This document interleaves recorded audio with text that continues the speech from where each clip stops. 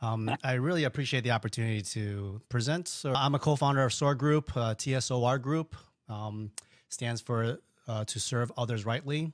And we have two services. One is on vision aligned leadership, and the other one is a service where we procure and manufacture in China. Some of the questions I want you guys to keep in mind as I go through this, though, is what we asked ourselves was, how do you measure effective leadership? How do you increase engagement in employees and companies? And how do you lead the next generation? Is the principles and the ways that we led in the past, like the Jack Welches versus millennials and Gen Xers, do we have to lead differently than we did before? So those are the questions we asked ourselves as we were developing the company here. Services here. Oh, wait, should I feel like I'm missing something? Oh yeah, I did. I asked those questions. Okay, leadership. So why is leadership? Why do we focus on this thing? Well, we talk about during COVID, there's that great resignation. Like people left their companies, even though there were openings on probably lower paying jobs or more like trade skills. But for some reason, people were just deciding to leave the companies, and they call that the Great Resignation. If you guys know Gary Vaynerchuk, or Gary V, he's a well-known entrepreneur, and he talks about how it's important to have soft skills and emotional quotient, EQ. If you guys know, a very famous Harvard Business Review talks, oh, wait, hold on, these are some statistics too. Less than 30% of employees are engaged at work. 91% of employees believe their boss lacks emotional intelligence. 70% of adults have left a job to get away from a bad manager. Harvard Business Review talks about how, from Professor Daniel Goleman, 1998, and talks about EQ is actually more important, if not as important, than IQ. So as you climb up the ranks of the corporate ladder, become more like a visionary CEO, your emotional skills, soft skills become very important. So what makes up emotional intelligence? It's self-awareness, it's self-regulation, empathy for others, social skills, and motivation. So the question is can one develop soft skills and EQ when they're older? So normally what happens with children is that you go on the playground and you learn how to play with each other and know what's appropriate and what's not. And so most people who were very popular in high school will probably make very good salespeople. We did a case study during business school where they talked about how Enterprise, the rental company, they didn't want the smartest people when they first started. They wanted the people who knew how to party at school, who knew how to go out, because you develop these kind of soft skills and learn how to socially interact with people when you're younger. I was not one of those. Obviously, I was, like I said, gymnast, violin, and then studied the whole time. And then at the military academy, you learn military stuff, but you don't necessarily learn how to like talk to people. You learn how to answer yes sir, no, no excuse, sir, I do not understand kind of things, right? So can you develop it? Obviously, if I'm talking about this, we believe you can. So, and how do you do that? I'll talk a little bit of some of the principles we teach on. And then how do you lead millennials, Gen Z? So have you guys all heard about quiet quitting? No. Okay. So basically it's people who continue working, but they basically do the bare minimum. So they're not actually quitting. They're just silently just doing the bare minimum because they believe that, and honestly, I can see perspectives is that the corporation doesn't care about their people. And you see a lot of layoffs happening in the last 2 or 3 years, especially in the tech industry, is that there's no loyalty to corporations because they're not loyal to their employees. So what people have done, instead of quitting and then trying to find a job, they just do quiet quitting. I've also heard of people taking out multiple jobs. So if you do remote work, a lot of people have taken 2 or 3 or 4 other jobs at the same time because they feel like they can do the same work but get paid. They could do the same work for a short amount of time and get paid job, and they had extra time to do other jobs. So has anybody heard of 996? This is a culture thing in China. So basically, he's working from 9 a.m. to 9 p.m. 6 days a week. Popularized by Jack Ma, who is Alibaba's founder and CEO. And he said, if you want to get ahead in the tech world, you have to believe in 996. Now, Chinese law says that you're not supposed to work that much, but it's implicit that people work that much at a minimum if they want to do well in China. So that's called 996, a very popular saying in China. Has anybody heard about planking? So in China, you're not allowed to protest. But what people, students or children were doing, or younger generation, because they couldn't find good jobs or well-paying jobs, they would protest by planking. Let me show you what planking is. This is planking. It's basically just laying on your face and doing nothing. And this is their way of silent protesting against the unfair job practices in China about where they couldn't get a good job, and just the economic situation is very, very stressful for the younger generation. They go through all the schooling. They get, even in Taiwan, they're undergrad, they go to graduate school, they even get their master's, and they get a very low paying job still. So all that investment in tuition and not a good return on investment. Another part says, have you heard of the 5 regrets of the dying? So it's a woman from the UK who was a nurse taking care of people who were about to die. And she's a palliative nurse. So when people have about 12 weeks to live, you see my little chart here. This is basically the lifespan of somebody. They're born, they go to school, they get work, they have a family, they live about 70 or 80 years. And the last 12 weeks, they just know that they have not much to live. So they go to this hospice care where this lady would take care of them. And she would ask these patients, did they have any regrets? And she asked about 3,000 patients. If you look it up, and it's called 5 Regrets of Dying, got very popular maybe 10 years ago. And they all had these 5 responses, all that came up. So one was, I wish I'd had the courage to live true to myself, not what life others expected me. I wish I hadn't worked so hard. I wish I'd had the courage to express my feelings. I wish I had stayed in touch with my friends. And I wish I had let myself be happier. So these were 5 indicators for these people that said, man, these are my regrets. Now, of course, there's a lot of factors involved in it, but I like to bring this up because from what I'm looking at, everybody here is still pretty young. They're not in palliative care. They're not in hospice.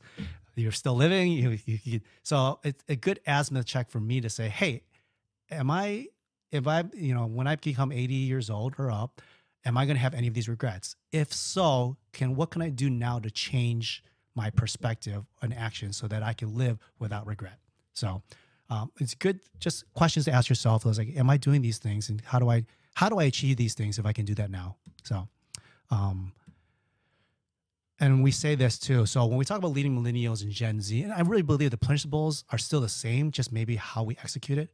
People want to work for companies that align with their values. So no longer people are just apolitical about their companies, and you'll see people talk about, those that in diversity inclusion, or the quote woke companies, whatever they may be. But people want to start saying, hey, we live in a capitalistic society. We want to vote with our dollars. And if we're going to work and we're going to spend 9 hours, 8 hours, 40 hours, 50 hours of our life at work, because studies have shown that some people spend more time at work than with their families, we want to work with a company that aligns with those values and has a purpose, really. So we always talk about this in our curriculums. We create them with curriculum, and one of these things we talk about is vision. So people join an organization because of great vision, but people leave because of poor leadership. There was a reason why people join the organization, whether it's Tesla or Apple or whatever it may be, or even a nonprofit. They believed in the cause, supposedly.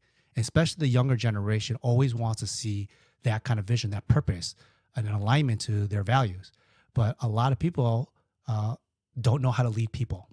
And I give the classic example. I'm from Chicago, so of course the 1990 to 96 Bulls were the 6 times reigning champions. Michael Jordan, the GOAT of basketball. Fantastic basketball player. As an owner coach, questionable. So he became an owner coach, the Charlotte Hornets, and hasn't really been as successful. So it happens in companies a lot, is that, for instance, I was in sales. You have your best salesperson, great in terms of selling, but then you promote to a sales manager. Those skills that got him to the sales position is not the same as leading people. So can we teach people simple principles to treat people with respect, how to have ownership in terms of the vision, or even how to align people and communicate people to that vision? So another one, this is people don't leave bad jobs. They leave because of bad bosses, poor management, who don't appreciate their values. So once again, just emphasizing about respecting people, valuing people. I know it sounds simple to everybody here possibly, but you'll be surprised that when you start working with union labor or stevedores, which is the import-export stuff. One of my co-founders led a terminal in the port of Los Angeles. They don't teach this stuff. So, yep, EQ skills, okay. So this is our vision and mission: developing your manager to achieve organizational greatness. We see these challenges. There's high turnover, low initiative, and there's not really a curriculum for leadership development. Um, so this is our solution. Our triangulation center is vision aligned leadership, and we have 3 legs of a stool. So ownership, I talked a little bit about that. Whereas West Point, you also know, if you know Jocko, who talks about the Navy SEALs, the extreme ownership stuff. He talks about ownership. We believe that's very important because people really need to. Let me give you this example. Let's say you rent a car. Yeah. So when it gets dirty, you know that in 2 or 3 days, a week, you can return it. Now, let's say you own a car and somebody comes in with dirty boots and muddy boots. Are you going to let them in there? You probably treat them a little differently. Let's say you are renting a house or maybe an Airbnb. So if you don't like something, just whatever, you're only there temporarily. You own a house. If you don't like something, you want to make changes. So this is the idea of ownership that we instill in people during this curriculum. About this ownership should be also implicit or translate into your workplace as well. We talk about relationship, and relationship is two-pronged. One is self-awareness, so knowing yourself, that's a relationship with yourself, and then relationship with other people. How do I treat people with respect? How do I be authentic and vulnerable? How do I, we use a lot of like John Gottman in terms of the Love Lab, in terms of bids. And so how do you bid to somebody? How do they accept those bids where they don't disrespect you? And alignment is just communication and alignment to that vision so people know where they're going. So this is a book I liked with Keep Your Love On from Danny Silk. 2 questions. If you never, this is a part of the relationship aspect of knowing yourself. So if you never really learn to value, understand what's going on inside you, how can you value and understand what is going on with another person? If you don't know yourself, how can you get to know another person? Someone with a completely different experience and perspective, and value the truth of who they are. Only those who value and understand themselves can value and understand others. Only those who can communicate honestly with themselves can communicate honestly with others. Now, this perspective is on marriage. So that should be your most intimate relationship. But in any relationship, I think this applies. And this is the idea of emotional quotient, or EQ, is that self-awareness, I think, is the beginning of, and your emotions is the beginning of understanding not only yourself, but other people, and having empathy for people. So let's delve into this real quick. I don't know, short on time, but Maslow's hierarchy of needs, very popular. Everybody knows this one. So this basically essentially says, hey, you see the bottom, physiological, like food, warmth, sustenance, safety, next stage. So basically what Maslow was advocating was that you have to meet these needs at the bottom in order to be able to move to the next level. So the top level is self-actualization, because now when people have their needs met in terms of food, sleep, sustenance, safety, community, and maybe self-esteem, then they can start thinking of higher order, higher power, maybe bigger purpose. So that's one way of thinking about people's needs in psychology and social organizational health. I like nonviolent communication, which is Marshall Rosenberg. So basically what he says, he's boiled down to 9 needs that every human needs. Very similar to Maslow's, but I think it doesn't have a hierarchy. So rest, safety, sustenance, love, purpose, creativity, community, empathy, autonomy. So why is this important? And how do you know if a need is being met or not met? Emotions. So what are emotions? They're not reality, but they signal whether or not needs are being met. So give an example. If your needs are being met, this is just an example, then those of you who get 7 or 8 hours of sleep, don't you feel more refreshed and relaxed? If you ever heard of hangry? Hangry is when you're hungry and angry. So when you don't eat, people get more irritable and maybe a little bit angry with other people. So this is an example of like paying attention to your emotions can lead you to knowing whether or not your needs have been met or unmet. So if your needs have been unmet, as Cindy has indicated before, maybe you're just more fatigued. Maybe that you're not able to be as present. So I think this is a very easy step, but I think it's also very hard if you're not used to this, to pay attention to your emotions in different situations. So going back to the 5 regrets of the dying, to me, it talks to me about when I hear these statements of regret, what that tells me, as you uncover the reason why and go into the principles, I see that I was not living true to myself, not life what others expected me. It tells me that somebody wasn't being authentic. There's another idea called the false self or the pose, is that you're pretending to be something you're not really. So example is like, let's say I was very athletic in high school. So I wanted to be the fastest person in the class. But let's say somebody beats me in a race. Most people, if they think they're the fastest person, they get angry and they're going to try to say, okay, I'm going to prove to them I can become faster than them. But that's not like, that's a good goal, but that's not really your identity, because your identity is not being athletic, and there's always going to be somebody better than you. And also, growth doesn't happen through this false self. It happens through being authentic and stripping away that false self. So it comes into a lot of psychological schools of thought in terms of Brene Brown, also Karen Horney, which is a disciple of Freud. Anyway, so another one I hear when I say I wish I didn't work so hard is means it sounds like they didn't have any purpose or meaning. I know everybody here who owns their own company or working with clients, I'm sure you guys have some sort of purpose or meaning for what you do. I wish I had the courage to express my feelings. Once again, authenticity and connection and community. Everybody wants a psychological safe place to be them around people, but sometimes we don't get that, especially at work. I wish I had stayed in touch with my friends. Once again, community. I wish I had let myself be happier. So that's authenticity and purpose. I like a gentleman who is a professor at Harvard Business School and the Kennedy School. And he just wrote a book with Oprah's Arthur Brooks. He talks about happiness. And he says there's 3 components of happiness. So one is pleasure with people creating memories, right? So that's one aspect. The other one is satisfaction, which is overcoming something difficult, but achieving something through something difficult. And then the third was having purpose or meaning. So why were you here on this earth? What are you willing to die for? So these are good guide rails in terms of asking people, are you being a purposeful life? Are you having authenticity? Are you having meaning in your life? So this is just one example of something that we teach. And we actually have a 6-month curriculum that goes into all this and in these different parts. So we work with people and companies to create vision, and also then the 3 legs of that stool that I was telling about. And then we also have individual coaches that works with individuals, because it starts from the individual. Organizations are made of people. And if the person is not on board, then the organization, there's a dysfunction in the team. So that's one of that. So that's one service. And then the other service we offer is production and procurement manufacturing. So let me quickly go through this one. Let's say you have an idea here, and most people, like, let's say you want fishing jigs or lures, right? So most people, what they do is they go on Alibaba, and because that's maybe manufacturing is really cheap and inexpensive in China. But what you find on Alibaba, you don't know if this is a real company. You don't know if it's a trading company. You don't even trust this company.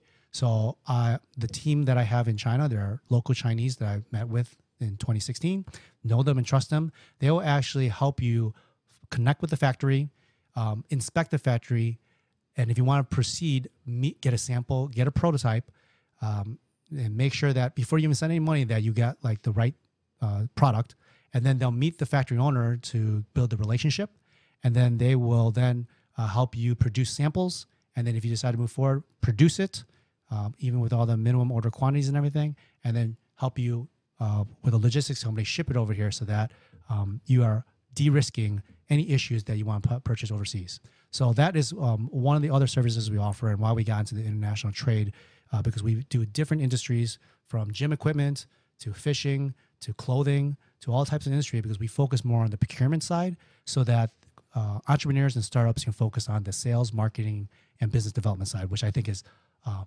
lot harder than, let's say, procurement. Still difficult, but once you do it a couple of times, you get down to a really relatively easy process. And there we go. So that is it. Rise above. Wow.